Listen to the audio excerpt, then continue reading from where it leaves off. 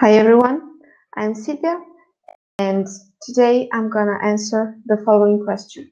What are the different ways of saying welcome in Italian?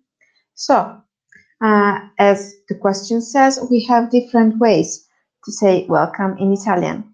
An example can be, we invite people for dinner or for another occasion, and we open the door and we tell them, welcome to our house.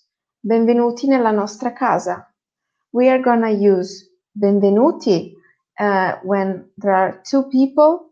That can be either two men or a man and a woman.